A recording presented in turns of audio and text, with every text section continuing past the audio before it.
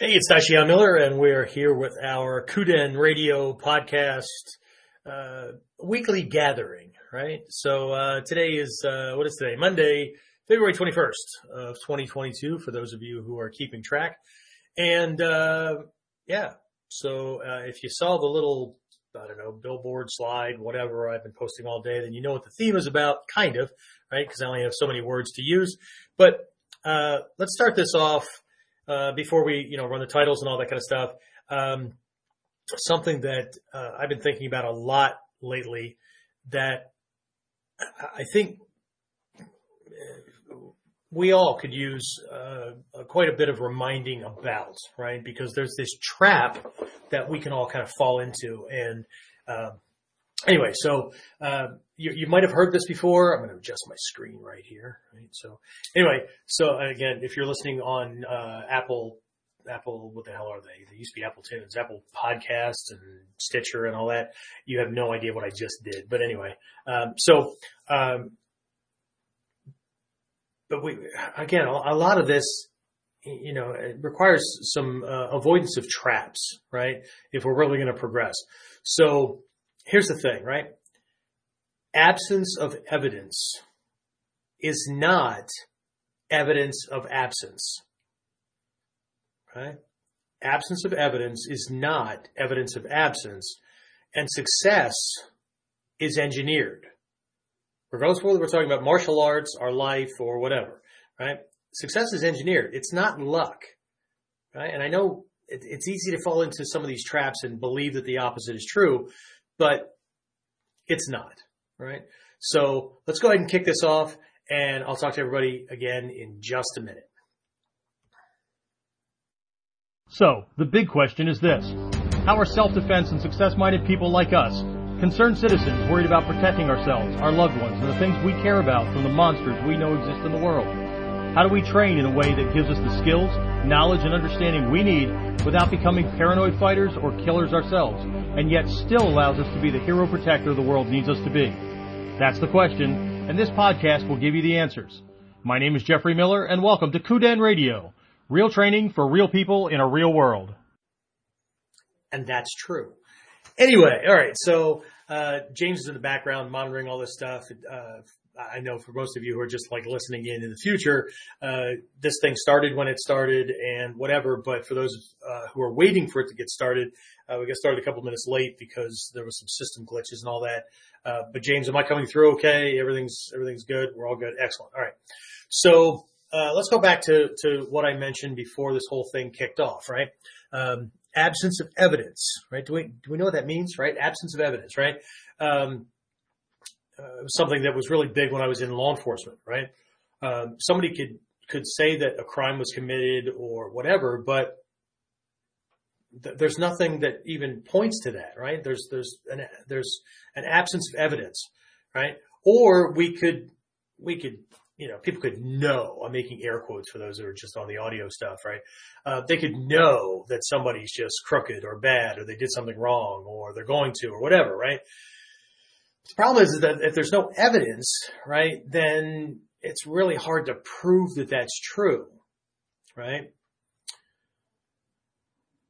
And that's where things like religion or spirituality or philosophy or faith or trust or whatever comes in, right? Because the absence of evidence, right, is not evidence of absence, right? And so that's the other side, right? Evidence of absence. What does that mean, right? Well, where we run into this is folks have a hard time. I know I did, right? I mean, I didn't come to this like I wasn't born, right, with my mom standing up, holding on to a tree, and my first 7 steps, there was a lotus petal or a lotus flower growing up. It's actually the story, the Buddhist origin story for anybody that knows it. It doesn't matter, right? But people like to believe, right, that their teacher somehow, or these other people that are successful, somehow have this leg up on the world, or they're lucky, or they were whatever, right? What are some of these terms, right? They were born with a silver spoon in their mouth, or whatever, right? But what's really going on is this friggin' trap, right? That because I can't see it, right? And we'll talk about a couple of different ways that this can show up. That because I can't see something, or I can't recognize the potential now, or there's like knowledge I don't have, or whatever, right? That somehow that's evidence that I can't do it, right? That's all evidence. It's all proof, right? That who knows what, right? The friggin' world's out to get me. Everybody else, is somehow screwing the system or cheating or whatever. So that's how they're getting theirs, or whatever, right? Everything from my wife won't let me to, I've had injuries and I've been trying to do this for 30 years and whatever, right? Name a whole slew of friggin' reasons that people give as the evidence for why whatever they want, money, time, whatever, right? Why that's absent in their life, right? But that's not true, right? The absence of evidence, right? Evidence of absence. These go together in this little thing, right? So what we're looking at here is okay, we can't see it, right? So we have no evidence. We have no facts or justifying factors or whatever that prove, right, that I can do it, right? But there's a problem, right? There's this gap, and this is going to come up again, but there's this gap, right? If I truly can't do this, right? If all of these things that I believe are true, right? This so-called absence of evidence, right? There's nothing to show me that I can actually do this in my world, in my life, right? Why the hell do I have this burning desire, this dream, this drive, whatever you want to call it, to do this thing, to get this thing, to get into a better place, right? I mean, is this some ginormous fucking cosmic joke that, okay, so I was born with all these desires or developed them or whatever, but they're never going to be realized for me because I'm just stuck, right? It's just never going to happen, right? I mean, what kind of brutal kind of God or universe or whatever could there be, right? And why would there be descriptions of heaven or hell if, I don't know about you, but to me, having those dreams and desires and goals and burning passions and all that, but absolutely being incapable of realizing them, I can't imagine hell being worse than that. I can't. Okay? And that's coming from somebody that had all these same beliefs, right? So again, before you think that I'm like on some pedestal doing some kind of sermon or preaching about something that you need to do and whatever, but I can't possibly understand. All this is coming from a level of understanding. All of this is coming from loving lessons from teachers.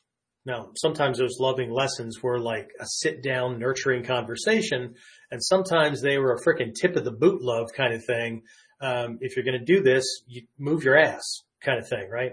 All that non-nice stuff that nobody wants to hear, right? But, right, we've got this potential for more, right? More than you've been taught, right? More than you've been told, more than you've maybe, like me, had beaten into you or beaten out of you, right? Comply. The people that were doing the beating, right? They never accomplished their dreams and goals. So how dare you, right? And because they're in a position of authority or size or strength or power or whatever, they're going to get conformity one way or the other. Okay. Or how about a belief because you're so focused on your current condition or your current state that you actually believe that that's a forever thing and not a temporary condition, right? That's what this statement means. This absence of evidence is not evidence of absence. Okay. And so, I've got a whole bunch of notes here because there was so much that was just like popping around in my head, for this episode that I want to make sure that we get this, right? There's this trap, right? But we also have to understand, and I know in a couple of episodes ago and, some of my, lessons with my inner circle students during our personal development week, right? Our curriculum is kind of broken down into each week is a different part of the training, right?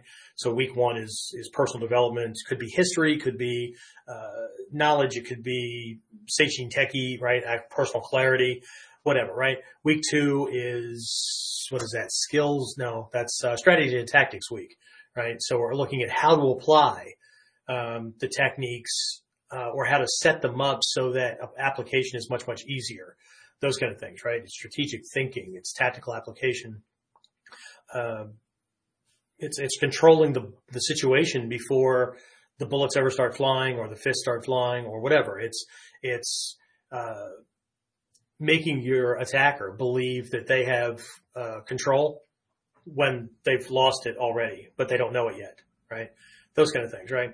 And then week three is skills and techniques, right? And that's where we'll focus in on a skill or three or a given technique or whatever, and really do a deep dive into what's really going on and not what it looks like is going on, right? Because remember, this is ninjutsu. One of the things I was taught a long, long time ago was, this is one of those things that was pounded into me, right? If you're really doing ninjutsu, then nothing is ever what it looks like. And if it is what it looks like, then one, not only is it not ninjutsu, but he knows what you're doing. He's probably experienced it before. He probably has counters to it.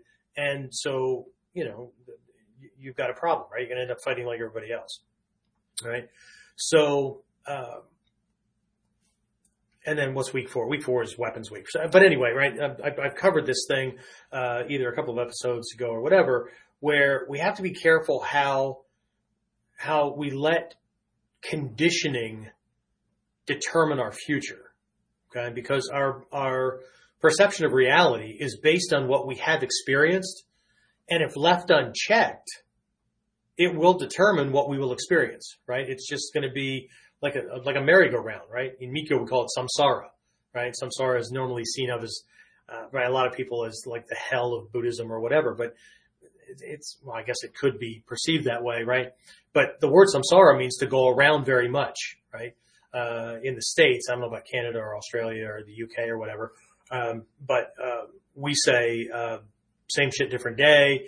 We say what goes around comes around. We say all these little things that really mean the same thing, right? It's the same shit over and over and over and over again, right? But what we don't get is that we're driving, right? I mean, ultimately it's up to us as to what we believe or whatever, okay? So anyway, right? So this really leads to, if we're going to fix this, right? If we're going to get to the handle on this and we're going to really start making changes, right? Again, these are things that my teachers taught me that they're not, if you trained with me on a regular basis, you would hear this very often, right?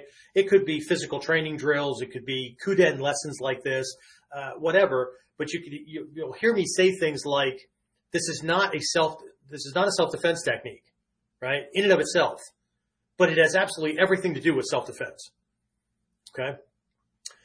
And we have to handle these, right? Because there's far too many people, in my opinion, far too many people contacting me really wanting to do things, right? So that's the lead in on their email or the lead in on their discussion on a live kind of thing or whatever. But then it very, very quickly shifts to, they may not use these words. Sometimes they do, sometimes they don't. But the gist goes to this, right? I really want to do this. I've always wanted to do this. I need to get back to it, whatever, but I can't. And here are all the reasons why I can't, right? See, my ears, now my mouth used to use the same logic, right? But I got the lessons and I had to work the lessons. But what my ears hear now probably is the same thing that my teachers used to hear, right? And I don't mean like wah, wah, wah, not that, right? What I'm hearing is your plan, right? For making the change, okay? Because if you've identified all the things that are getting in your way, then if I systematically eliminate those things or change those things or whatever, right? Then the success that I'm looking for should happen by default. Or even if the success is now I can start training, right? The problem can be one of two things, and sometimes it's both. One, we are so conditioned. Well, three things. We're so conditioned to believing that this is it. That nothing that anybody tells me is going to work, right? To get me to see something different, okay? Two, I could be so conditioned to believe that this is true that it becomes absolutely freaking terrifying to do something different, because part of that conditioning, whether it was self-induced or somebody else taught me, was that I'm going to get some kind of punishment or hell because I break from the status quo, right? I'm going to crash and burn. I'm going to fail miserably. I'm going to whatever, right? Or the third condition, or the third thing, is that I won't even try. I mean, all of these things are about the not trying, right? But I could be so conditioned to the level of comfort that I have, right? That I'm, this is safe, right? So it's just, this is comfortable, right? I don't have an imperative need, right? This isn't 13th century Japan where there's a risk of government forces invading our mountain and killing every man, woman, and child in the village or in the villages, right? There's no imperative need to get this stuff because, well, it's really kind of a nicety.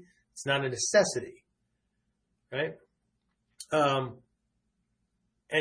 I said this before, right? Comfort is the poison of success, right? And it doesn't matter if it's comfortable statements or it's comfortable conditions, right? Okay. Anyway, so one of the things I got thinking about was something that one of my mentors uses this, but it's in a different context, right? But I got to thinking about this stuff, and it's if you really get into this stuff, it's going to require a lot of thinking. It's going to require more effort and energy and passion and drive and resources than you could even imagine. But if it's worth doing, anyway. So the thing I got thinking about was what I'm going to call generational stupidity. Okay? Generational stupidity. And this could be in the martial arts. This could be in school, right? The academic world. This could be in our families, right? And what I mean by generational stupidity is somebody came up with some kind of frickin' idea that this is the limit, right? This is as far as we can go. This is the reality. This is the way it is. And then that just keeps getting passed down, right? From mentor, parent, teacher, whatever, to the next group. They take it as some kind of sacrosanct gospel kind of thing. And then that gets passed on, and that gets passed on, and that gets passed on. And then, right, it just becomes truth, right? Well, it's what everybody does. And as a part of that generational stupidity, right, what human beings tend to do is gather together in groups of people that have similar ideologies, right? We move into neighborhoods that we feel comfortable in, right? We wouldn't, if we're worried about the possessions we have or whatever, we might not move into certain neighborhoods because of the crime rate, but also we might not move into certain neighborhoods because, these people are all on a higher level of success. They've got, based on whatever definition we're using, nicer cars, nicer houses, nicer clothes, whatever, right? And so either way, it's going to make us feel uncomfortable, right? So we don't, right? So we gravitate toward neighborhoods. We gravitate toward jobs. We gravitate toward businesses that allow me to surround myself with people that are very similar, or at least a department and job that I'm going to get into that remind me of me, right? That I'm going to feel comfortable with because we're all the same, right? Now that just piles extra shit on top of the generational stupidity, because now what you have is a bunch of people running around with an ideology that's in common, but the energy is just, it's more involved because the generational stupidity is coming from a lot of paths, right? A lot of lines, right? One of the things that I'm kind of reminded of is, I've had students that were in other martial arts that did, sport competition, that kind of thing, right? They get involved in what we're doing. And, they very quickly realize that, oh man, there's a lot of stuff that we're doing that I can't do in the ring. There's rules against that, right? You can't stick your thumb in somebody's eye. You can't grab a groin. You can't, whatever, right? But what ends up happening is down the line, the itch comes back in because they really enjoyed that. And, there's this idea, right? Can I go? Yeah, we as a school don't do that, but absolutely, you can go, you can name the school, have a good time, right? And then they come back very, very disappointed because when they did it originally, they were so caught up in their style, and, it was everybody coming in, these different styles, right? Whatever, name names. I'm not going to throw any out because I don't want to push any buttons and have somebody have a spasm or something, right? But what they couldn't see then that they could see now was everybody's representing a style, but because of the way the things are organized and they're set up, right? And just the way it's done, right? There now becomes this common mindset that you see very little of the style from different people, regardless of the art they came from. And when they're out in the ring, they all pretty much look like they're doing the same thing, but they're trying to do it faster, or they're trying to do it harder, or they're trying to do it trickier. But what you really don't see is the secrets that those individual styles were supposed to bring to the table.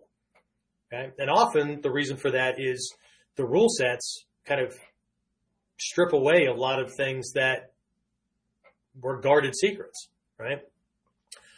But there's that, right? And there's all these kind of things, right? There's things that you might even have things in your own family. I remember once, it was a long time ago, but, this was in a different age, right? When, the moms and the aunts and the grandmas and all that taught the girls that were coming up, right, how to cook and, that kind of stuff. And that's what they did, during family get-togethers, and they handled all that stuff, and the guys did all the heavy lifting and putting all the picnic tables in place and hanging stuff and, whipping out the grills and whatever, right?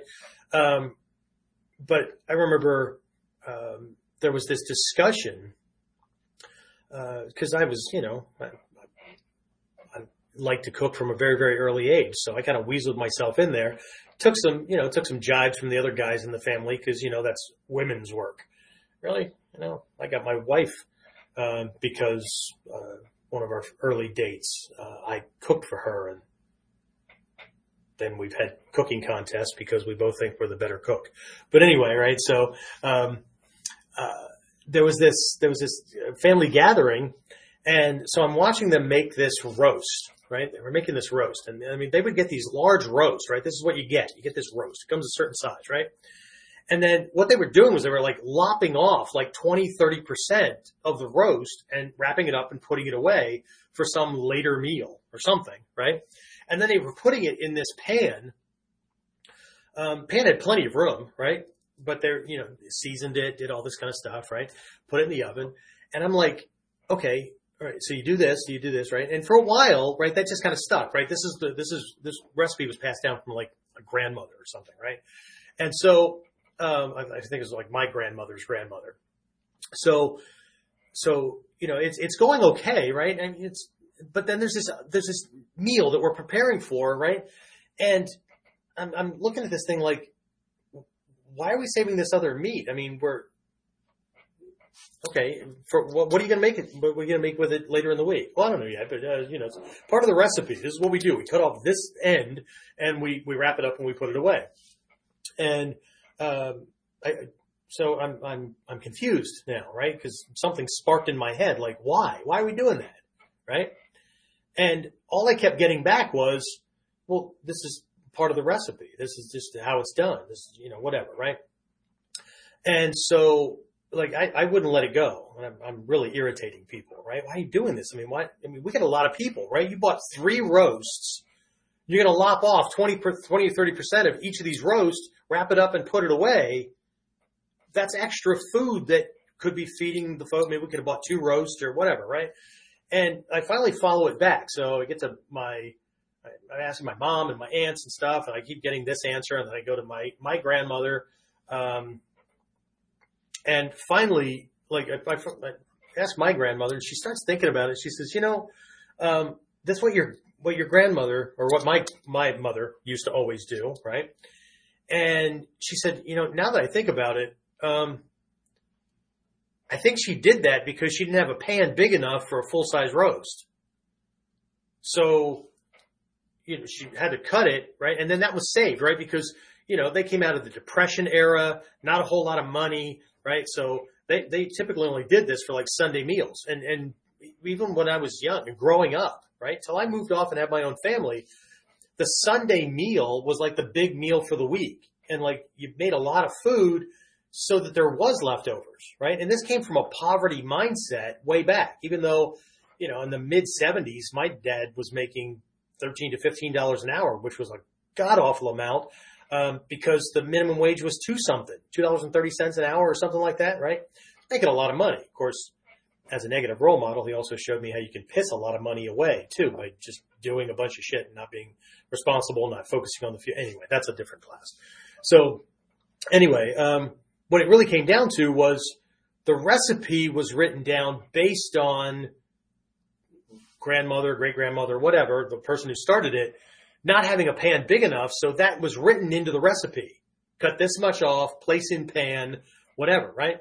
Except that my grandmother and my mom and aunt had bigger pans, right? So, see, now I'm not saying that great-grandma was stupid or anything like that. She was working what was going on. But what ends up happening is we end up having this blind faith in the people that told us how to do something, right? How specific was that lesson? Or did we make assumptions about what they were saying, right? Did we clarify, or did we just guess, right? Or is there something else going on, right? So here's a question for everybody, right? I mean, we're on a Need to or a martial arts self-defense podcast, right? One, have you ever heard anybody in your family knock what you're doing, right? Why do you have to be doing that, right? I mean, is this, what I heard was, just going to put food on the table, right? Is this going to feed your family, right? What's this going to do for you, right? The answer is yes. I told my stepfather that before he died. Yeah, puts food on the table. Yeah, protects my family, all that kind of stuff. Yeah, you bet, right? Protects a whole lot of other people too. But I got a bunch of these things, right? There was even some verbal attacks to try to get me to not do things, right? So I don't know if you can relate to any of this stuff. If you can, then maybe it makes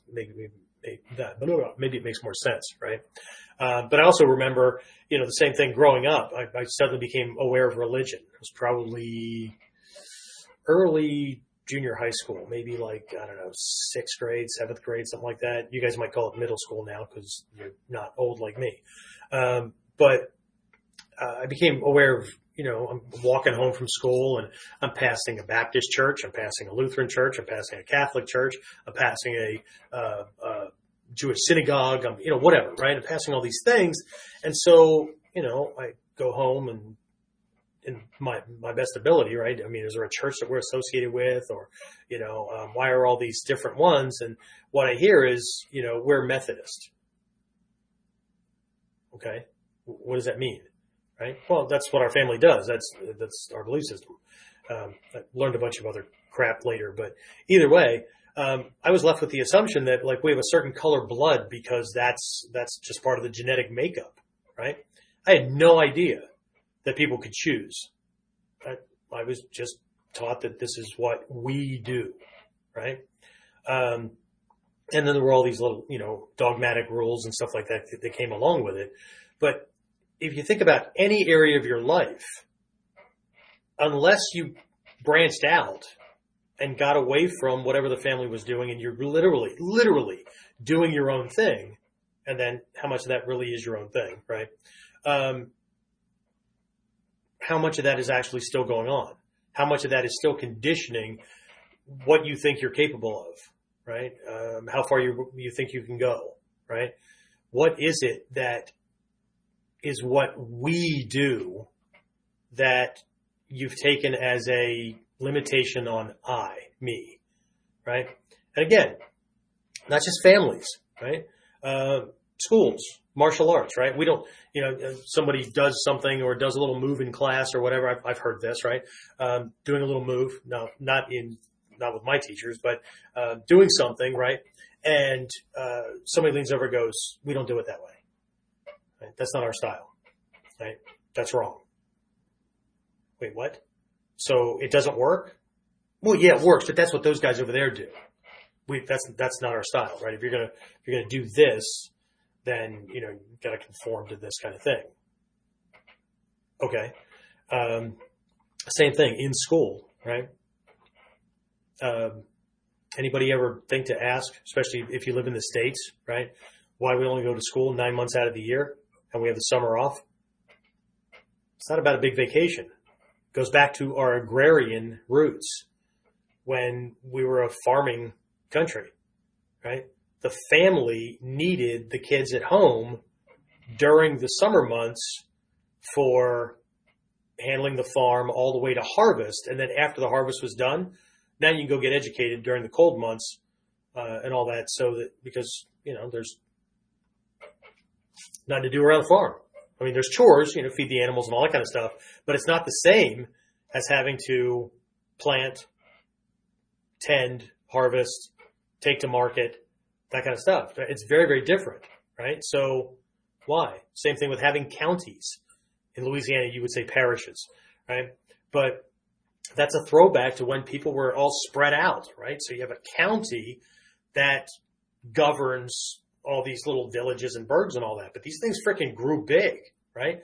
And here we still have counties. Why do we still have counties, right? I mean, towns unless you're in farming country, they'll damn near butt up against each other, right? They're buying each other out, right? So they can get a bigger share of the tax base and those kind of things, right? So until you really look into it, you get trapped by this, that because it's the way it's done, right? You don't question it. It's just the way it's done, right? But either way, I mean, there's this idea, right? That we have to be careful, because if that's the way it's always been done, then perhaps therein lies our evidence for absence, right? That, everything I see, right, is proof that I can't do it. But if I'm willing to look and not just assume because of the other stupidity that I got, which had to do with, well, those rich people over there have always been rich. They were born with a silver spoon in their mouth, and they're out to screw the little guy. Right? If I actually start looking and realize they're first generation wealthy, that guy is, put himself through school. He's the first one in his family to graduate, and that's why he's a lawyer. He doesn't come from a family of lawyers. Right? I know an eye doctor. She was a member of my school. I think she was an eye doctor, and her husband is a lawyer. Right? But she was raised in a family of coal miners. They didn't have college educations, right?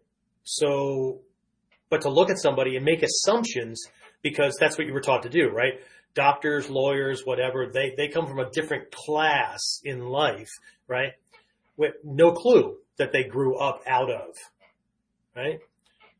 But if we're willing to look and we're willing to see that, then we can see that, oh shit, the absence of evidence in my life, right, because it's been conditioned, is not evidence of absence, period, right? These other people grew up just like me or worse, and they made it. Huh, interesting, right? and some of you already know this story, right?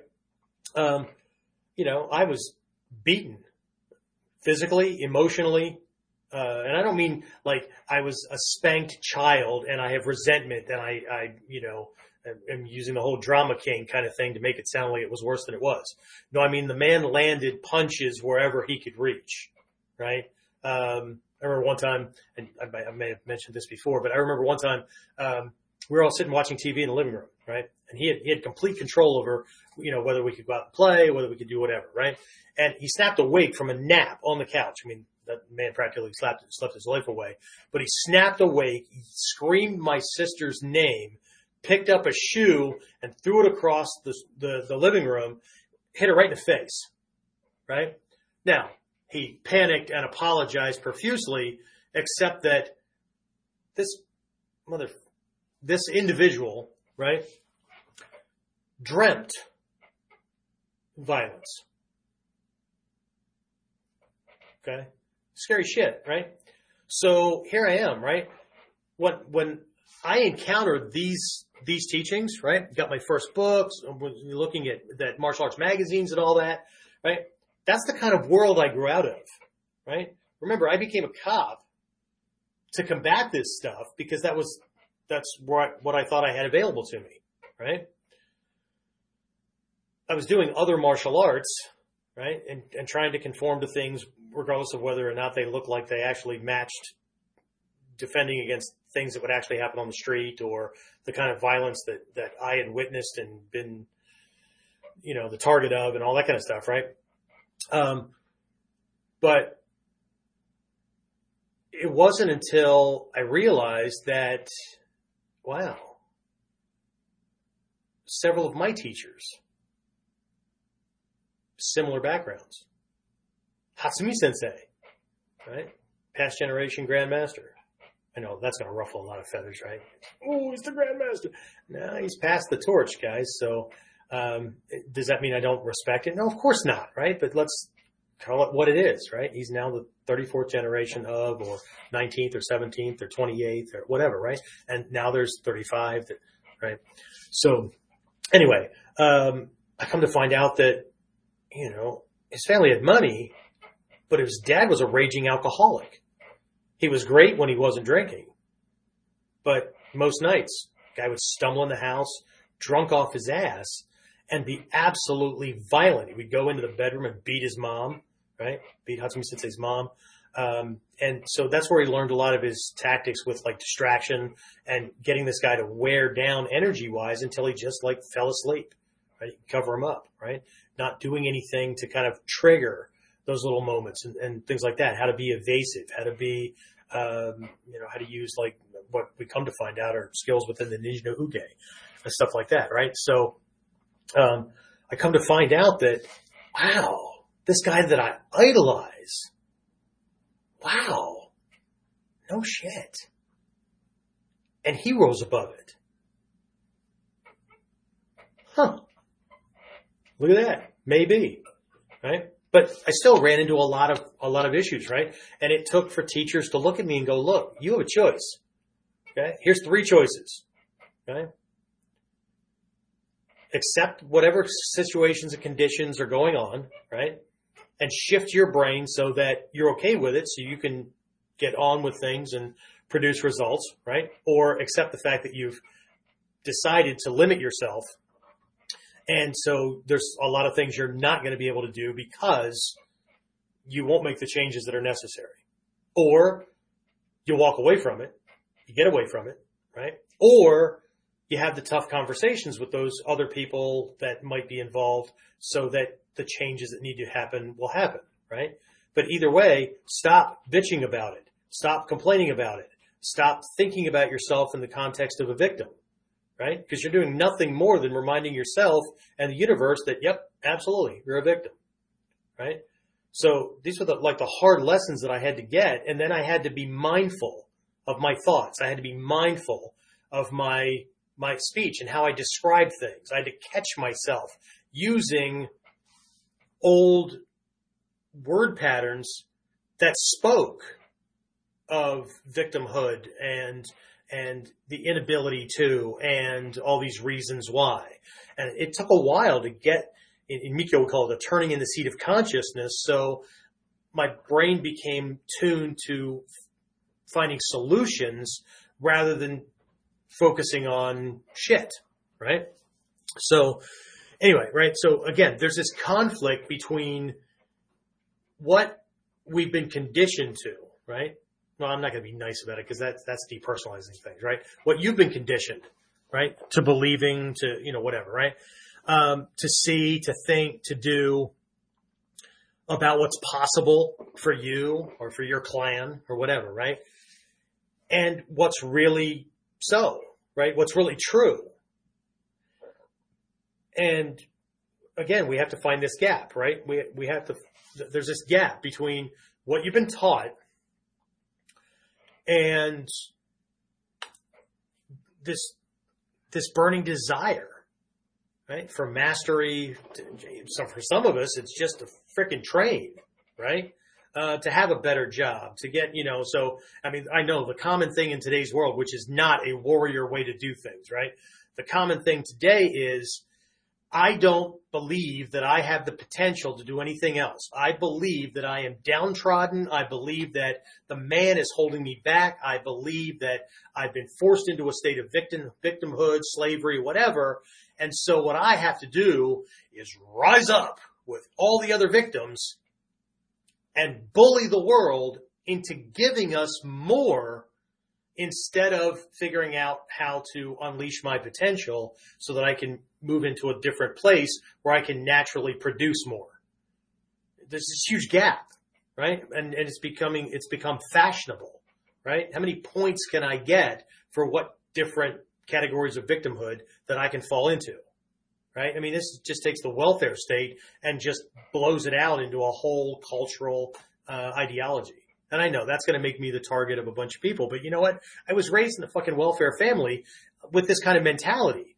So don't tell me that I don't understand. I understand both sides. Maybe the problem for those who would tell me that I don't understand is that I do understand and you don't want to hear it. Okay? No, I'm not talking about you guys. I'm just, you is in a general context because everybody listening in on the podcast is enlightened, right? So, you probably don't need this lesson anyway. That's why James and I are watching people jumping on the podcast, sticking it out for 30 seconds to 5 minutes, and then jumping right back off again, right? Because I'm either boring them or it's not, I'm not talking about martial arts techniques and all that, but I am, right? We could be battling a physical attacker coming at us, or we could be battling stupidity and people trying to like play head games with us and all that. Or we could be battling what one of my teachers used to call the dragons of ignorance and misdirected desire. Okay? I mean, anyway. So, so I was introduced to, we were all introduced to these different lessons, right? What people tend to focus on is the how-to, the steps, right? The things for fighting, right? Here are all these fighting skills. The problem is that most of these people are fucking terrified, right? That they want to feel powerful, but they don't want to do all the hard work that actually makes somebody powerful, right? Because God forbid you become one of them, right? Because, powerful people, they screw you over, they're douches, they're whatever, right? All these names we have for people that, we resent because they have more than we have or whatever, right? So here's what I want you to think about, right? We have these, and I've talked about these things before, right? We have these three aspects of a ninja, right? You have the Miwo Shinobu, the Kokoro Shinobu, Shikiwo Shinobu, right? Miwo Shinobu, the body capable of enduring. Kokoro Shinobu, the mind capable of enduring, right? And the Shikiwo Shinobu, the perception, right? This self-check kind of thing, right? To keep ego in check that reconciles what's going on the inside, what's going on the outside, right? To make sure that we recognize universal truth and we're reflecting that, right? We're living to natural laws, those kind of things, right? What I want you to think about is not just the fact that we have things to train with in each of these areas. What I want you to think about is the reality is that these are areas that, yes, it's training, but these three areas to develop the body capable, the mind capable, the spirit, right, actually is the training to prepare us to be able to handle all the really hard shit we're going to face as we move toward whatever that goal is that we're going to, whether it's martial arts mastery or who knows, wealth building, getting that degree, right? And the rest of the family's jumping on us because we think we're all that, a bag of fucking chips. But, we're trying to be highfalutin and, oh, look who's got the money because they just bought a new car and whatever, right? People do all kinds of bullshit to knock you down. But if that's what's going to stop you, then I have to question how much you really wanted it, right? But that's not exactly true either, right? Because if we don't have the tools to handle it, then we're going to have a hard time, right? We may need physical skills because somebody could be so bothered by our potential strength. My abusive stepfather, 6th grade dropout, right? Was raised in a poor family, whatever. Didn't have a lot of aptitude there anyway, but he was willing to beat me to keep me in place so that, and it wasn't just fists, right? It was name calling and stuff. Stupid and ignorant, all these kind of things that would demean me, break my self-esteem, my sense of self-confidence and all that stuff to get me to believe that so that I wasn't a threat, so that I couldn't produce more. I wouldn't know more. I couldn't do more, whatever. Do you get this? Right? So think of it in the context of bullying, right? Some bullies are just willing to attack you physically, right? Give me your damn lunch money. I'm going to beat the shit out of you, right? Okay. Other ones, maybe they're not physically capable of that and more they're worried about getting punched in the face themselves, right? So maybe that's not them. Maybe they're really smart, right? So what they do is play all kinds of word games, throw puzzles at you, all kinds of, psychological warfare kind of things, right? To convince you that you're dumber than them or they're smarter. Either way, both these people are trying to position themselves into a superior position, right? You got the other kind of bully that, uses things like friendship and love and all that. It's a whole different type of psychological warfare, right? One of the terms for it in today's modern world is gaslighting, right? Doing things to make you think that you're freaking nuts, that you're the one that's insane, right? And what they're doing is trying to break you down so they can take your shit, right? You see what I just covered? Physical, mental, emotional, spiritual, life, relationship kind of thing, right? So these three aspects of a ninja, somebody who can endure, right? It's about enduring challenges, right? If you're just going to sit on your ass and complain that you can't, or you're comfortable, and so, this other stuff is really tough, and I don't know, can I just buy a black belt? Whatever, right? If you're going to do that, you don't need these aspects, right? If you're just waiting for Aunt Minnie to die and will you $1 million, well, you don't need these things, right? You don't need mental resilience. You don't need physical resilience, right? You just, do what you do, right? So, but these three areas are about reconditioning yourself, rebuilding yourself, recreating yourself, right? To handle the challenges that prevent success, that prevent mastery, that prevent wisdom, enlightenment, whatever the goal is, right? You're going to need to be able to weather the storm, right? Why else would it be called ninjutsu, right? Jutsu, skills, art, science, nin, perseverance, endurance. Why the hell would it be called? Why not just call it, taijutsu and just, 90% do. Because the rest of the shit's too difficult, right? Or it's seen as, that's not what we do in today's world and stuff. It's just, you just freaking took your focus on this thing that's ginormous and brought it down to some really small aspect that is the easiest part. You show up in a room with a bunch of other people, you put on special clothes, You go through some prearranged dance moves, whether they're historical or your teacher made it up for you to do it, right? You feel all great about yourself, but it's not being pressure tested. And probably never will. But we can walk around with this sense of confidence with our big fucking ego bone, right? Our sternum puffed out at the world, like we're jack shit and you know, whatever, right? No, the stuff is designed. There's a whole other body of knowledge and training to prepare us to be able to weather the frickin' storm, to make these changes, right? To gain the kind of, to attain the goal, the dream, the vision, whatever it is you have in your frickin' head, whatever's driving you, whatever's causing a bunch of you to send me frickin' emails. You at least took that step, which is awesome, right? But then you're going to turn around and just shoot yourself in the face, right? That'd be like, there's a good analogy, right? I'm going to buy a weapon to protect myself against all the bad guys. But when the bad guys show up, and that's what I trained for. That's what I have the tools for and all that. But when they show up, I'm going to turn the gun on myself. Because, you know, I'm going to lose anyway. What kind of shit is that, right? Oh, and for those of you who keep showing up for this thing, waiting for me to talk about martial arts techniques, that's not what KUDEN is about. Not just the podcast. It's not what the term points to. Teacher-student transmission of stuff that's grander than these little freaking models, right? Oh, I'll get to one technique today, right? Just so everybody's happy, all right? So what else do I have here? Okay, so this is what I was taught, right?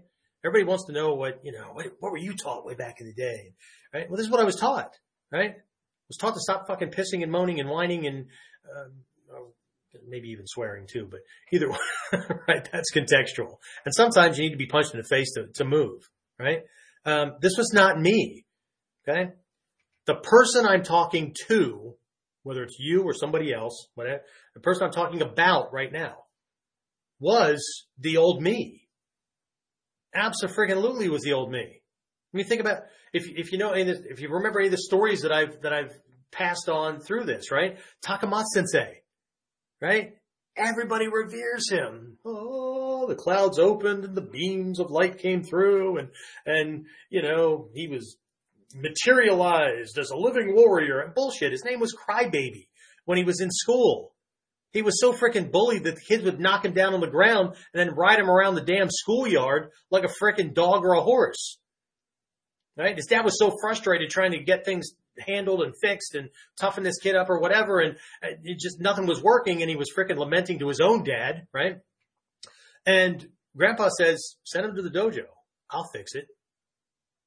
And for the first year, he did nothing but throw this freaking kid around, crying the whole time, right? Throwing him around, tripping him, throwing him, whatnot. So Takamatsu had to learn break falls, had to learn to roll, had to learn to not break. That was the whole first year, right?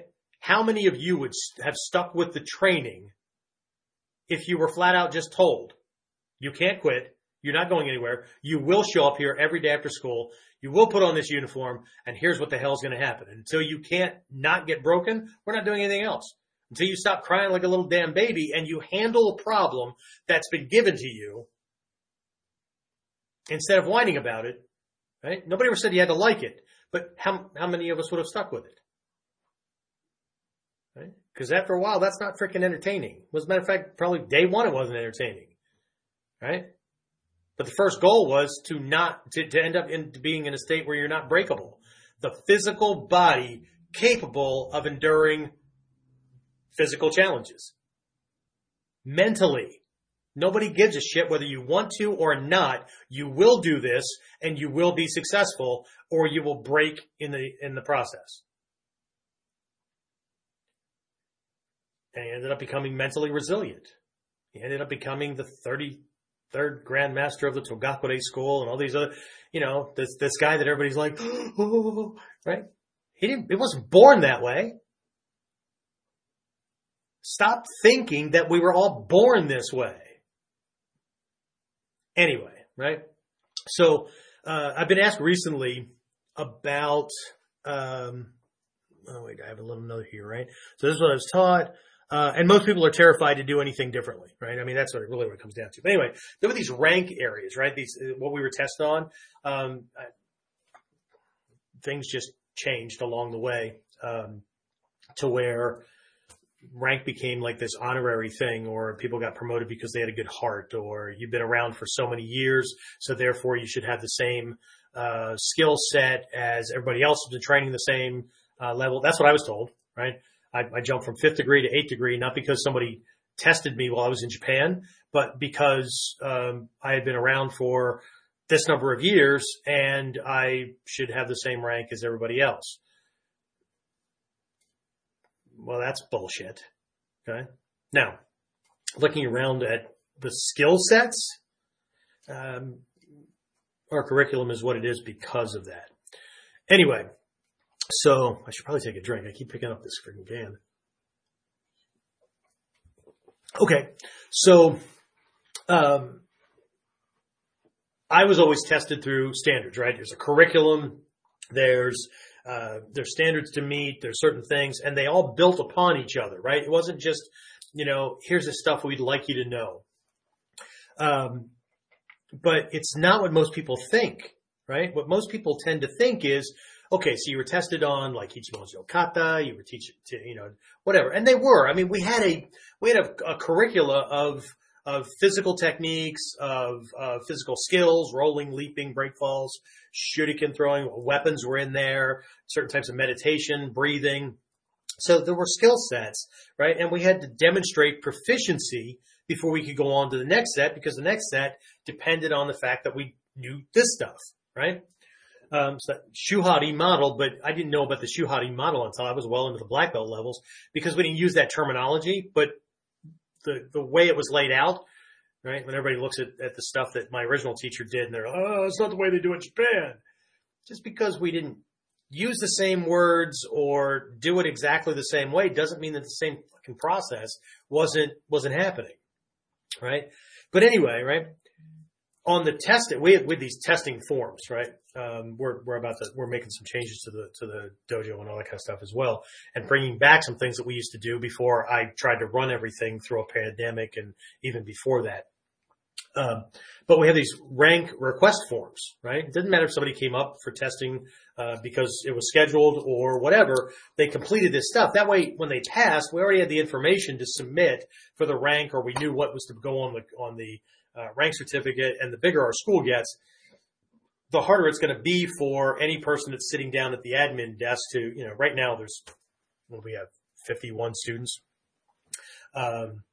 But that grew really, really fast. So a lot of my guys, the Shidoshi that are teaching, my admin assistant at the front desk, people are having a hard time freaking, keeping names straight, because we went from 10 or 12 coming out of the pandemic, right?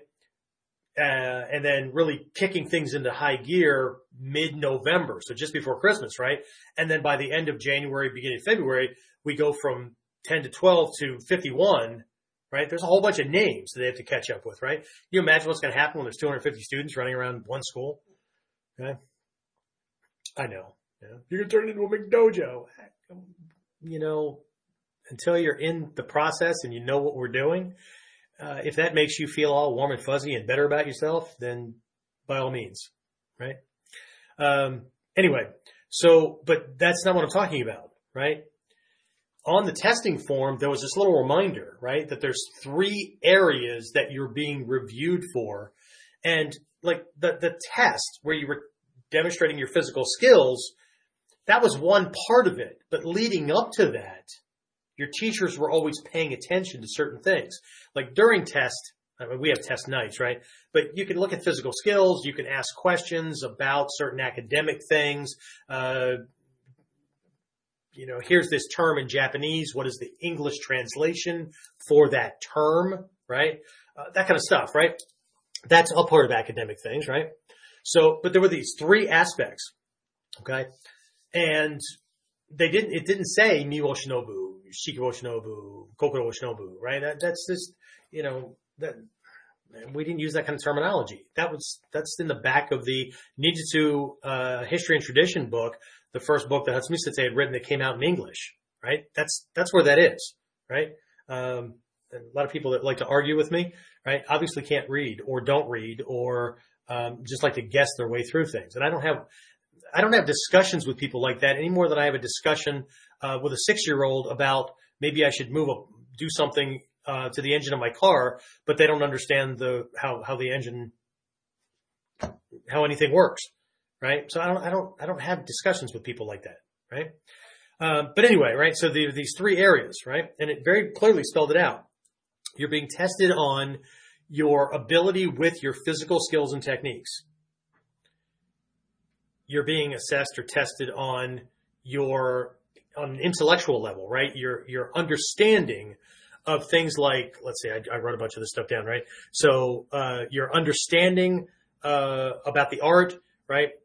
The principles that you're working on within that given, skill area, an understanding about the history, right, of the art. You have no idea how many times, like I take groups to Japan and yes, we train at the dojo and all that, but we'll take these day trips and we'll go to Togakushi. It used to be called Togakure, now it's Togakushi Mountain, where the Togakure view came from, right? Or we'll go to Kyoto to this or that temple or whatever that's connected historically to what we do, right? And every once in a while, right? People, what I found was we just had this reputation that we just like ran around and did sightseeing instead of going to training. No, it was all training. Okay. But every once in a while, somebody will have the balls to actually like ask, right? Why do you go there? And after I give them this look, because my students need to understand the history and the connection, and if I put boots on the ground, right, then they start to get not just a better understanding or a knowledge of the history and where that is in the country and stuff like that, but a deeper connection and bond to the actual art itself and the people and what, how this came about. But I'll lay this stuff out and I'll mention certain parts in certain books that Hatsumi Sensei wrote or whatever, right? And I'm like, so we go and we look at this, right?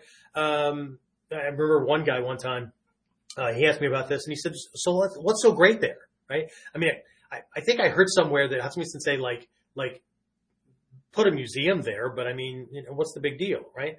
And so, I laid it out, right? That like all this stuff that you see pictures of and all that Hatsumi Sensei got from Takamatsu, all this primitive stuff, right? Ended up in this museum on Togakushi, right? So it's all there, but there's this ninja house that kind of gives you an idea of how the trap doors and some of this stuff works and all that, right? But a bunch of this old stuff, right? And, there's a warrior cemetery along the path between one point and another that we go to, and about the history of this thing and how it was significant and all that, right? And I just spell it out a little bit and point to a couple of reference points in Hatsumi Sensei's books or videos or whatever, and they'll just look at me and go, wow, I never knew that was not my fault, brother. But if you don't go after this, then it definitely is you, right? So, but anyway, right? So, there was this understanding of the history of the art, the strategies that are being, transmitted through that model, that example, right? For a lot of people, that sacrosanct, that holier than thou model, right? That kata. No, it's an example, right? What is being tested on was the why, right? Could I explain the why, right? Did I understand it, right? And then this third area, which was quite surprising, but it's probably the most significant thing for me and how this stuff separated out. And while people will say that my first teacher made all this stuff up, right? That's not historical, right?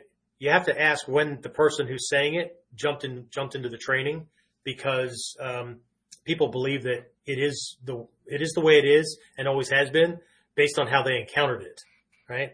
But if you read some of the early books by Hatsumi Sensei, by Stephen Hayes or whatever, that described classes in Japan before this big frickin' ninja boom, and how Hayes trained or Doron Navon trained or whatever, and these lessons and kind of things that were going on in class happened, it's very different from what most people have experienced, right?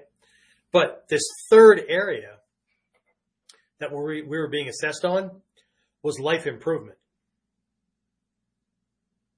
So let that sink in for a minute. Life improvement, right? Because our life was a reflection of the lessons and the way we were applying those lessons in our lives. Well, does that mean that we were getting into fights? And, Sensei, you were a cop and stuff. So, you got a chance to use that stuff. What about the rest of us? Right? Well, here's the thing. This is happening anyway, right? Your life is a reflection of how the art's being applied. If I don't know anything more than the physical techniques and I'm not being physically attacked, well, how do I apply it? If I'm getting intellectual, academic, life lessons and all that and not applying them, well, of course there's going to be no change, right? The change is, and the reflection is going to be to the degree, not just whether or not we're applying it, but to the degree that we're applying it, right? So that was being looked at as well, right? I can truly say that there was a level of discomfort when I first got involved with the group, and I, grew through that and all that, and then the group change and whatnot. But I always gravitated toward the inner circles and the groups that made me feel, one, uncomfortable, like I was like the outsider, thankful that they let me in, but I better frickin' step it up to belong in that group, right? The cool thing is we always had this growth kind of thing going on. So there was always something you could get involved in voluntarily, right? But there was a selection process voluntarily to get involved in. Any of my local students recognize the model, right? We're still doing it, right? Okay. So, but you should feel uncomfortable, right? Otherwise you're not growing, right? So, but anyway, our lives are a reflection of how we're applying the lessons. If we don't know them, well, then no reflection, right? If we do know them, but we're not applying them, still going to be obvious, right? What we think we know, or here's one better, what we're focusing on is going to be reflected back, okay? By accident or by intentional application of the principles and concepts, okay? I'll give you a physical example, but I want you to take a moment and look around. If you're online, if you've been jumping through any of these forums or whatever, right? There's a bunch of frickin' drama shit just floating around all over the place, right?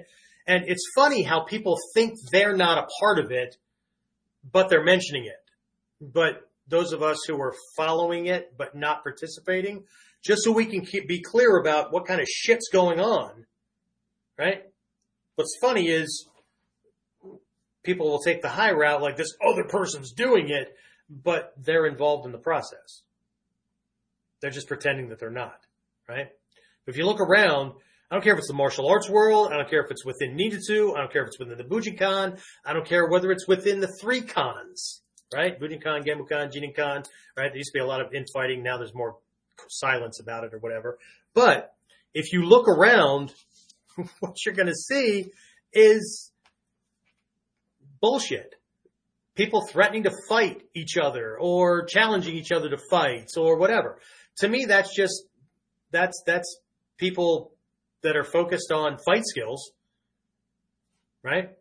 But this is what happens when we're only focusing on one or two of those three areas, right? And this can happen in a bunch of different combinations, but just for instance, right? If we're focusing on one and or two, right? So the physical and the intellectual, right? If it's all physical, we know what that's going to look like.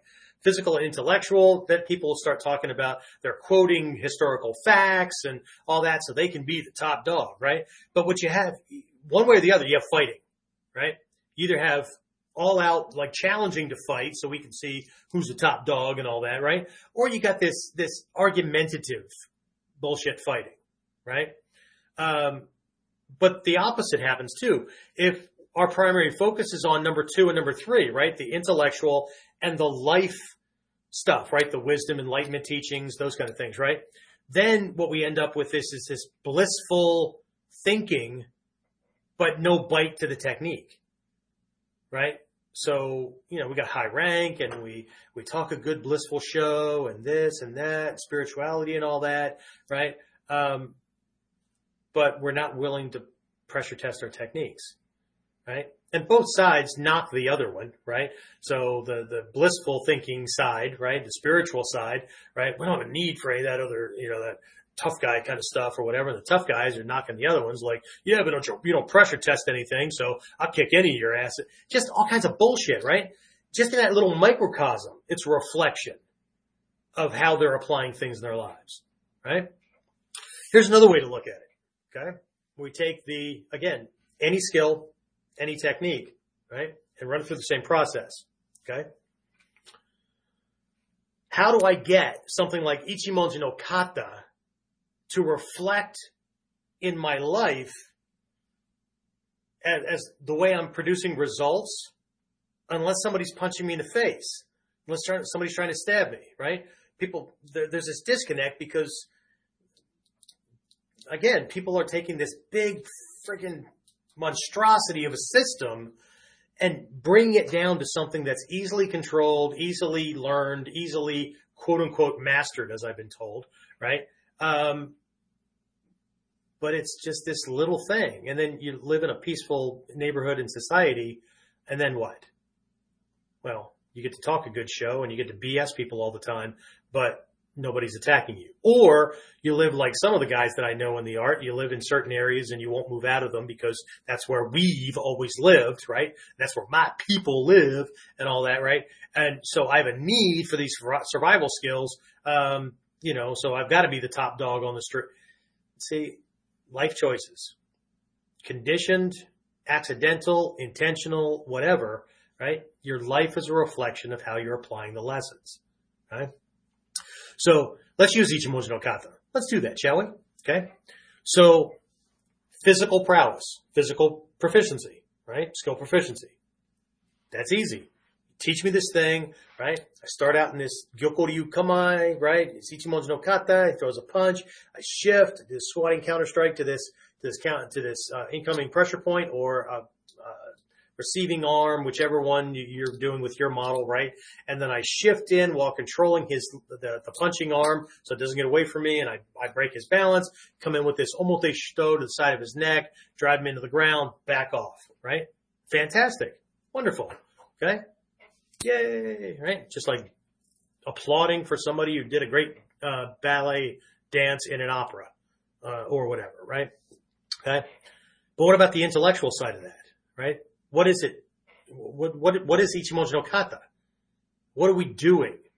Right? What is it? Where's the strategy, the tactics? What's going on? Right? Okay. Well, if I can understand, if I can learn from that form that what I'm doing is I'm neutralizing the force of his attack as he's coming in. I'm catching him and I'm moving in such a way that allows me to move in on him, breaking his balance at the same time, right? Neutralizing whatever he's doing, right? Finding an opening and moving in a way that I can access that where he can't stop me, he can't resist or whatever. And if he tries, it backfires on him even more. Okay? And there's a lot more to Ichimonji no Kata, right?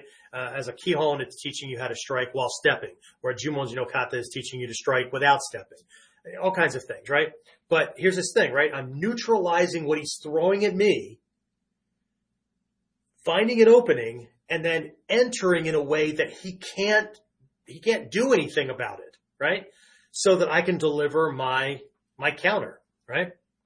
And if he does try, right, to resist, to escape, to whatever, it just backfires on him and it gets even worse for him, right? So that's the gist, okay? What the hell does that look like in life, Sensei? It can show up in lots of different ways, but let's just pick one, okay? Somebody's arguing with me. Somebody's yelling and screaming and all kinds of stuff and calling me names and pointing out all these flaws about me and all that kind of stuff, right? So what can I do? I can mentally take up a position that's good for observation, right? I'm not going to respond to anything. I'm going to pay attention, right? Just like in Kamae, all the time they're moving around and getting set before they start slinging things, right? And maybe even if they do, right, I'll just move and stay away from these things as they're coming in, right? But I'm observing, I'm watching their attacks, I'm paying attention to what they're doing, right? That kind of thing. I'm moving my targets so they can't hurt me, that kind of thing, right? So what I'm doing mentally is listening, right? Observing, right? Listening, right? Not responding. I'm not going to react. I'm not just going to flail. I'm not just going to, they're yelling at me, calling me names. So I'm going to yell at them and call them. No. I'm going to pay attention to what they're doing. I'm going to listen to what they're using, right? Things that are true, right? I'm going to set off to the side for the moment because they don't matter at the moment, right? I'll work on that myself. If it's true, then I'll take responsibility for it and I'll fix it. That's not the issue at the moment, right? What I'm listening for are lies, embellishments, right? Bluffs, all kinds of things that are not true. See, now they're giving me targets. Okay? And when they take a breath, or when I'm ready and I go, no, my turn to talk. And I start only pinging on the things that they were wrong about, they lied about, they embellished about, or whatever, right? That's what I'm going to target. Okay? Because any attempt on their part to fix that, just digs a deeper hole. They lied. You can't fix that, right? So that's why I'm not going to sling back about things that are true, right? That's the punch coming at me, right? That's the kick. That's the knife. That's the stab, right? I'm going to just mentally avoid those, right? Just kind of put them off to the side. And what I'm paying attention to are the openings. And the openings are lies, embellishments. They're making shit up, whatever, right? And then when it's my turn, I'm going to target the weaknesses. I'm going to target the things that if they try to resist or whatever, they try to sling back, they're just going to dig holes deeper. It's just going to backfire on them and make it worse on them, right? I'm going to leave the things that are true alone, just like I would leave punches and knives and all that stuff. I'm getting out of the way, right? That's for another day. That's for me to go work on me if it's true, right? But what most people do is fight like freaking cavemen, whether it's fisticuffs or whether it's, they're yelling at me and I'm yelling at them and they'll say anything to win the fight or, make me feel bad and crushed and all that. And I'll do the same thing to them. And then afterwards, we're going to apologize and go, I'm sorry, baby. I really didn't mean it. Really? You meant to win the damn fight. You won. Don't apologize. Right? If you meant to burn bridges, don't apologize. If you're apologizing to keep somebody in your life because you're afraid to be alone, see, that's a whole different problem area. Right? But do you get where I'm going with this? Right? So Ichimoji no kata has a physical form. Ichimoji no kata has a strategic, tactical, intellectual reason, logic that's being used. Right? And then it can show up in many different ways in your life, whether I'm dealing with a pressure salesman or, like I said, the argument or whatever, right? How, right? I have to know its essential nature. And then what would that look like in different challenges, in different kind of situations, right? So, that's what we mean by applying the principles and concepts in our everyday lives. Okay. All right. So, what else? I think just a couple more things to wrap it up and then we'll open it up to questions. I'm sure James is keeping track of that stuff. So, like I said, did I skip over some things here? Okay. So, like I said, this is what happens when only one or two of those three areas, are focused on, right? Again, we're only focusing on, 1 and 2, right? Physical, mental. You get fighting of some sort, right? Because everybody's trying to vie for being top dog, but all they're focusing on are fight techniques, fight skills, whatever, right? How to be the winner, how to be, okay? So that creates a certain mentality. That creates a certain type of activity, right? And that gets reflected in your life, right? Everything's a goddamn contest, right? Everything's a challenge, everything, and not like challenges, like I'm striving to get to that goal. And I've got some challenges, right? Coordination, understanding, the ability to get time off work so I could show up for certain trainings, whatever. Those are challenges to get there, right? I'm not talking about anybody that appears to be close to or getting better than you or whatever, and now you got to knock them down and put them in their place. And so if that's the problem, then life is going to be and way more difficult than it needs to be, right? Or if we're only focusing on 2 or 3 and we want to be that blissful, enlightened warrior kind of thing, right? So it's all about soft training and it's all about, really, what is it all about? Really? Don't ever forget the word martial, right? It means of and about warfare, okay? Overcoming challenges, overcoming threats, those kind of things, right? But there needs to be a balance, both sides, but it's not about both sides learning from the other. It's about every individual paying attention to these 3 areas of personal development, right? So, one of my teachers, Shoshi Malmstrom, he used to say, there's this big dog, little dog syndrome kind of thing, right? If you're not willing, what do you say? If you can't play with the big dogs, don't get off the porch, right? And what that means is, if you can't get out there and do challenging things and be willing to pressure test things, but this is in both realms, not just, physical challenges and attacks and things like that, right? But what about, your own interpersonal demons, right? I need to do steps 3, 4, and 5 in this 10-step process to realize that goal, to take that cruise, to take that vacation, to get that degree I need, to whatever it is, right? I need to do those, but they terrify me. I can't pick up the phone and call that person that I need to talk to. Will you do it for me? No. At some point, everybody needs to tell you no, so you have to do it yourself. Okay. And what you find is that the more you do it, the better you get because your skill set gets better and you realize it's just another human being on the other end of the line.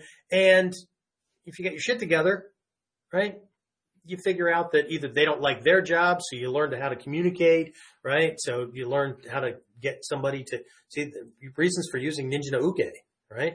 Instead of just being terrified, right? One of the things that's always been funny for me is when we have a team, part of our team training and all that, I tell all my instructor candidates, right?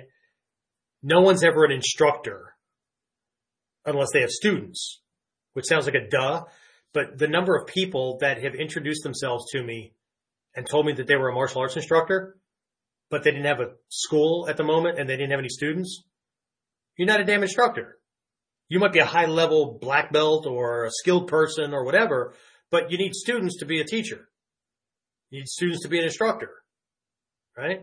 It's like I knew someone once that had a church, okay? Had a church. I'm a church. We got this church, 300 seats, 300 people and all that. Took him to Japan one time, and he had introduced himself to a couple of my peers, other Daishian and stuff, and then they said, "Oh yeah, I met this guy. He's really nice.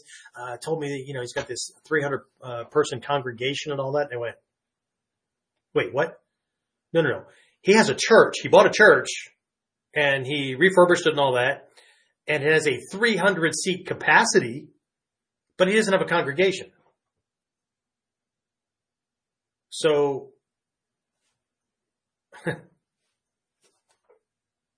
is he really a minister?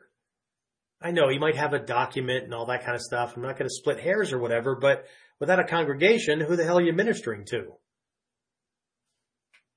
Anyway, it is what it is, right? So, but, big dog, little dog kind of thing, right? You got the one that's yapping, looks scary, right? But if you take a step in their direction, they'll run behind the couch and bark from there. Big dog just lays around on the carpet, kids climbing all over him, all kinds of stuff, right? You bump him with your foot to, get his attention and stuff, right? He knows he can gnaw your frickin' leg off. He just wants to live a nice life. And if you push it too far, he'll growl a little bit, remind you, hey, just in case you forgot, I'll bite your damn testicles off, right? But he just wants to live a nice life. But he's got that power. But it's the ones with the power that have the ability to lay around and enjoy life and be comfortable and all that, right? It's the ones yelling around and barking and all that. Not that they're not dangerous.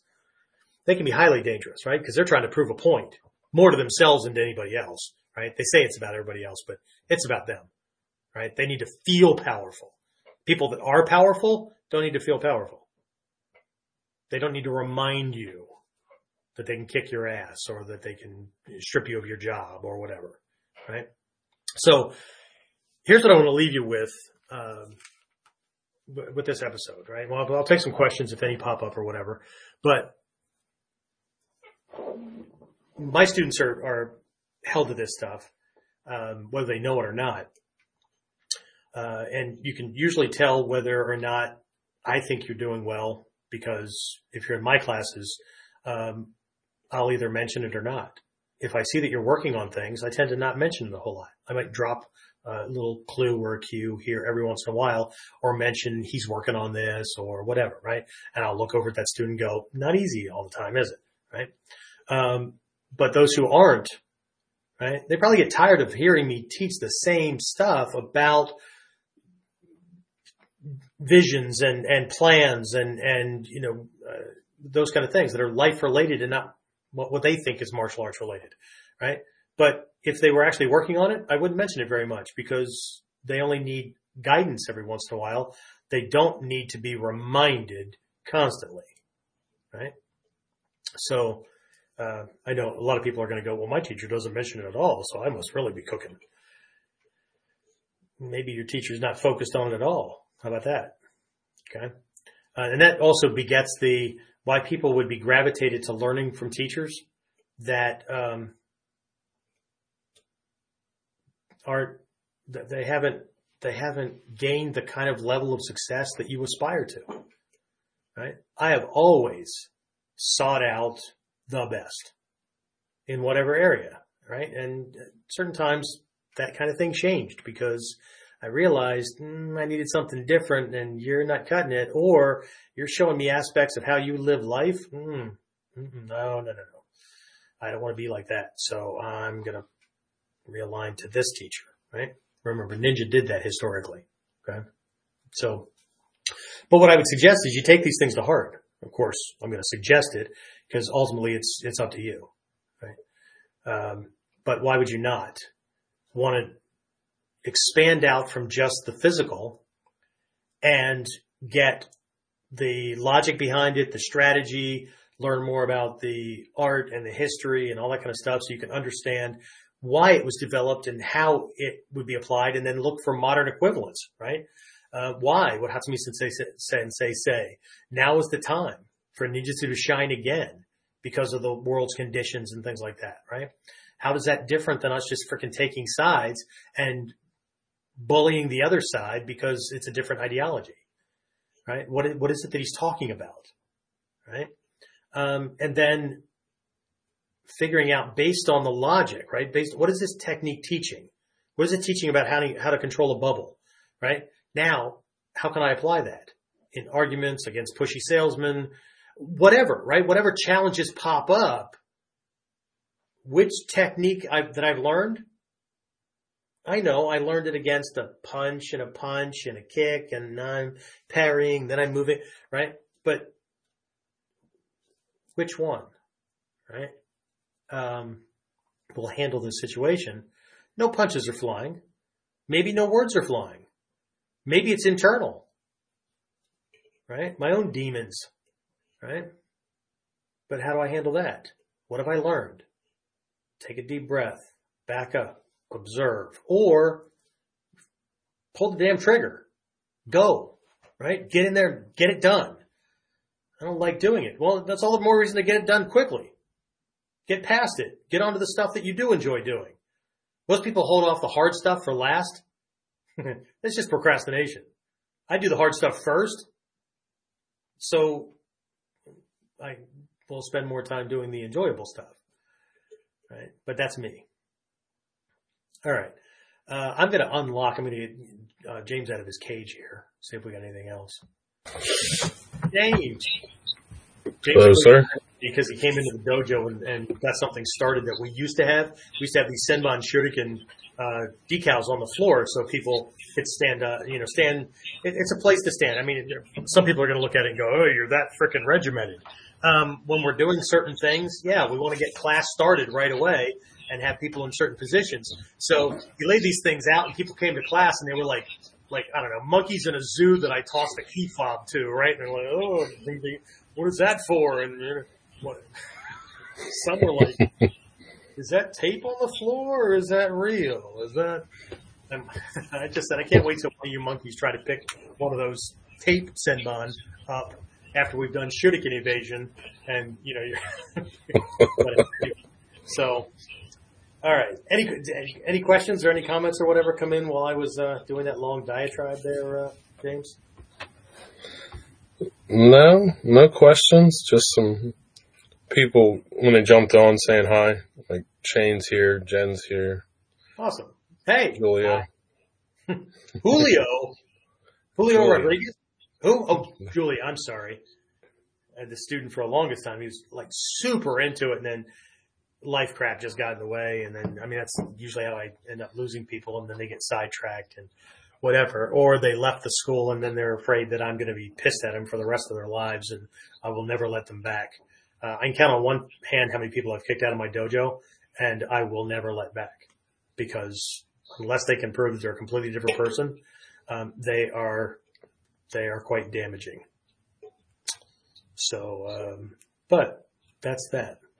So nothing. Wow. Either I was that freaking boring. Yeah. The numbers really went up there for a while that people were on, but, not their cup of tea. Maybe Whiteboard Wednesday will be better. So we'll be talking about pressure points and all that stuff. So, all right. Well, cool. Did you have anything to throw on top of this fire? James is a new Shodan, just in case you didn't know that.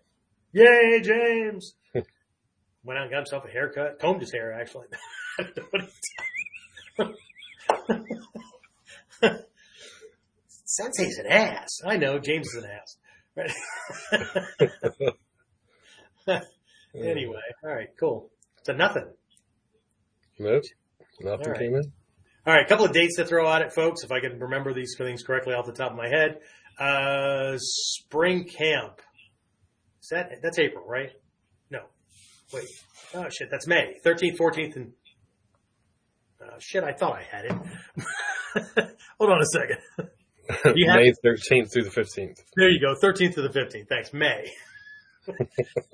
I thought I had it, right? Fall camp is September 30th, October 1st, and 2nd, right? So I know it sounds like 3 full days, but Friday nights are an 8 to 10. I know it's a late training. Can't I just come in for Saturday morning? Yeah, but we do some really cool shit for the few people that come in for Friday night. So hint, hint, nudge, nudge. You might want to try to get some extra training in, right? But anyway, it's a late thing, and then because some people can make it, some people can't. I'm poking fun, and I'm just trying to see who I can irritate, because that's what I do. And then full days on Saturday, Sunday. And good thing. And then Daikomyosai for 23 is January 6th, 7th, and 8th. Is that right? 6th, 7th, Yes, and 8th. Same thing, right? Friday night, Saturday, Sunday. The only difference between those is Daikomyosai for the New Year. We do a New Year's Goma active meditation from our Mikyo. That's for goal setting. I call it goal setting on steroids. We literally, well, not literally, I guess metaphorically, burn it into your psyche, so that, because fire's involved, right? Oh shit, fire! Right? Yes, that's all good, and we have a bunch of things that are going on that I'm going to be adding to the schedule here. But the big thing that I had to get on very quickly here is the first Saturday in March. Is that the 5th? March 5th? A 10-week instructor training program kicks off, and this is where it's going to be boring for a lot of people. Maybe not. James, I don't know. Was it boring the first time around? No. It was unsettling, right? And while people are doing martial arts techniques, I'm not running a 10-week course so I can teach you how to do the techniques that you'll be teaching other people. I would never let anybody teach a class they don't already know the friggin' techniques for, right? So, but what I'm covering during those 10 weeks is the psychology of being a professional martial arts educator, right? How to teach to and communicate with the 4 different learning types, how to structure a class, how to use certain like neuro-linguistic techniques and whatnot that help a student get over and around their own self-imposed limitations, fears, concerns, whatever, those condition traps and those kind of things like that. So we'll do things like locator questions and pre-framing and reframing and those kind of things to help a student learn quickly, right? By getting over their own little thing. But there's a lot in there about leadership, because your class is a reflection of the leader, of the instructor. The reality is that in every class that you teach, and this is not just for people that want to be an instructor now, you might be a white belt, you might be a yellow belt, green belt, right? You might want to learn how to use some of these techniques and tactics to help teach your kids important lessons. Or you might be a manager at work and you need to convey things. This stuff crosses lines. It's not just about martial arts, right? Where was I going to go with that original thing? What did I say before I threw that little detour in there, James? It's not just for, like I said, it's not just for somebody who's doing it now or whatever, right? You might be an aspiring teacher. You might think about doing that down the line, right? But what we're going to have, obviously we'll be doing training at the dojo, but we will have a virtual option for this. Okay. So those of you who are running your own training groups, or those of you who are at the school, you will have active internship kind of exercises that you have to do, whether it's teaching something or whatever, so you can practice, using these skills. But there's a lot of leadership in there as well. That's what I was going to say, right? One of the first things that instructor candidates will learn, I'm kind of giving you a heads up on this, is that every instructor needs to remember that every class that they teach, their students are either one step closer to black belt, or one step closer to the next belt or the next black belt or whatever, or one step closer to the door. Okay? Instructors need to stop blaming student attrition on bad students, on non-committed students. Right? Students who see value, students who are seeing progress and that kind of thing. And I don't mean fake stuff like I'm giving them belts and whatever, right? But they see value, and they're getting higher level lessons, right? You will have students for life, right? Students that we tend to have drop off, except when this damn pandemic happened and you realized just how many people were doing it as an activity because we went virtual and they couldn't even come to class, but they didn't even have to leave their house, right? So that was pretty interesting. But anyway, so it's this mindset, this leadership mindset, managing a class, thinking about things from the context of client fulfillment, right? When somebody signs up for your classes or they jump into your group or whatever, right? You've made a promise, whether you explicitly stated it or not. There's a promise of value. There's a promise of skill set, progress, that they're going to be getting what it was that they came to you for. And that might not be how to learn how to do Ichimonji no Kata. It might be improved confidence. It might be improved sense of discipline or anger management or whatever, right? And whether or not they're around or not is dependent upon how you focus.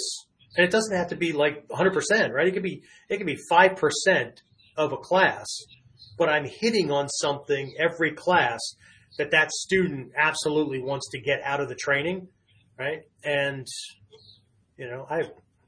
James knows, we had that meeting last Thursday to open it up for instructors or instructor candidates, right? We had people tripping over themselves to jump on that, right? I mean, it was a huge turnout, right? So now they have to go through an application process to see, to make sure that they're going to be okay. But either way, right? So that'll be virtual as well. So that's there's a full day at the front end. There's a half day at the back end. That's a Saturday, because there's a lot to pack into that initial thing. And then it's every Wednesday, right? Every Wednesday evening. Is that 6? 6 or 7. Something like that, right? For, I think, a total of 10 weeks. Right. Although there's 2 classes on that tail end week. Wednesday we have a class, and then Saturday is a review and test. Right. So, cool stuff. So if you're interested, shoot us an email. warriorc at warrior-concepts-online.com. Please spell warrior correctly, right? You can always Google it. Anyway, anything else, James? Anything else pop in while I was... Looks like Daryl's on. He just said thank you, very informative. Oh, cool. Awesome. Other than that, no. Okay, all right. Well, anything else you want to throw in the fire? Nope, I'm good. He's my opposite, right? I talk all the time. You'd think I talk all the time. When I'm done, my wife can't freaking pry words out of my mouth, right? It doesn't matter. If I had him do a speech, he'd probably get up, smile at everybody, and go, "Thanks for coming." That's it. I'm done. Tell me I'm wrong. Unless I force you to do something different, which I will. Anyway, all right, guys, I'm going to wrap this up. Next Monday, we'll be back on again. And don't forget, this Wednesday coming up, the 23rd at 3 p.m. Eastern Time, Warriors Whiteboard Wednesday. And I'm covering the problem with the way people think of this idea of Q-show, right? How it's wrongly defined, right? It's bad translation, right? So it really limits people's training. And we're going to look at 4 different types of so-called pressure points, right? How they work, how they activate. And then, of course, that's the big overview lesson. It's a full lesson in of itself. The Whiteboard Wednesdays are a full lesson, but they're a big strategic kind of thing. But then Friday's masterclass at the dojo, will be a virtual kind of thing that people can jump into. So we're going to be looking at pressure points. So James is probably glad that he only comes in on Tuesdays and Saturdays because people are probably going to get pretty torn up on Friday. Sensei's an ass. No, Sensei's just effective. Yes. All right. That's it. All right. Or don't trust me. I mean, I'm just the old fat bald guy. So whatever, don't listen to that guy. But I do have a 6-pack ab under my, under my fluffy exterior. All right. Before I run it, I'm going to be done. All right. So anyway, that's it. Thanks everybody for showing up. If you're listening in on the recording and you have any other questions or topic ideas or whatever, same thing. warriorc at warriorconceptsonline.com, warrior-concepts-online.com, or you can go onto the KUDEN podcast page on Facebook, right? And in comments, just, ask a question or submit things, right? I'll make James answer the stuff. No. We try to get to him as much as possible, but James knows how much freaking spam and like, can Ninja really jump up like to a 3-story building from the ground like they show in the movies? Right? We love getting those, don't we?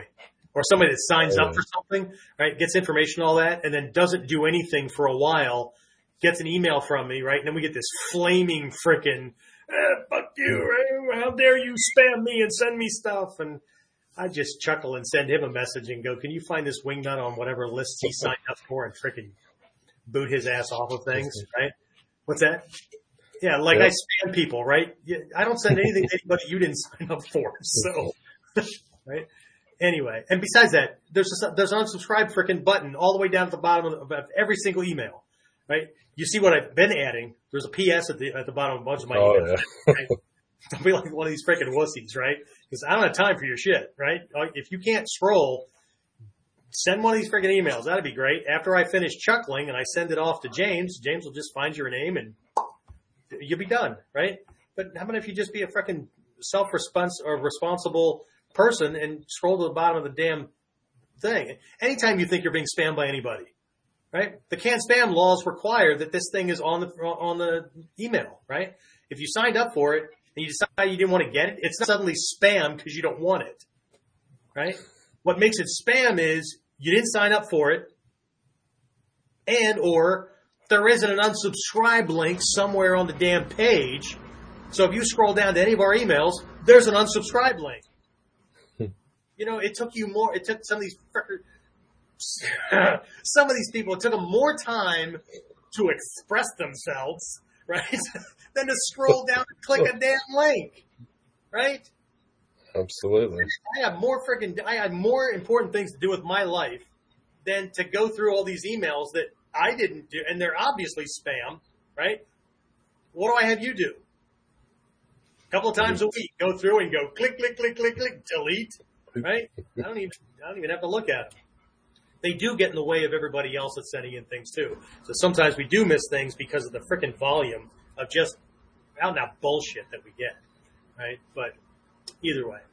All right, so hopefully I'll see some of you on Wednesday, and hopefully I'll see some of you in May for spring camp. And if not, well, make sure your ass is training. That's all I got, right? And remember, life's your litmus test, okay? And stop living by the adage that absence of evidence is somehow like a forever thing, right? Absence of evidence does not prove, it is not the evidence of absence, right? It doesn't work that way, right?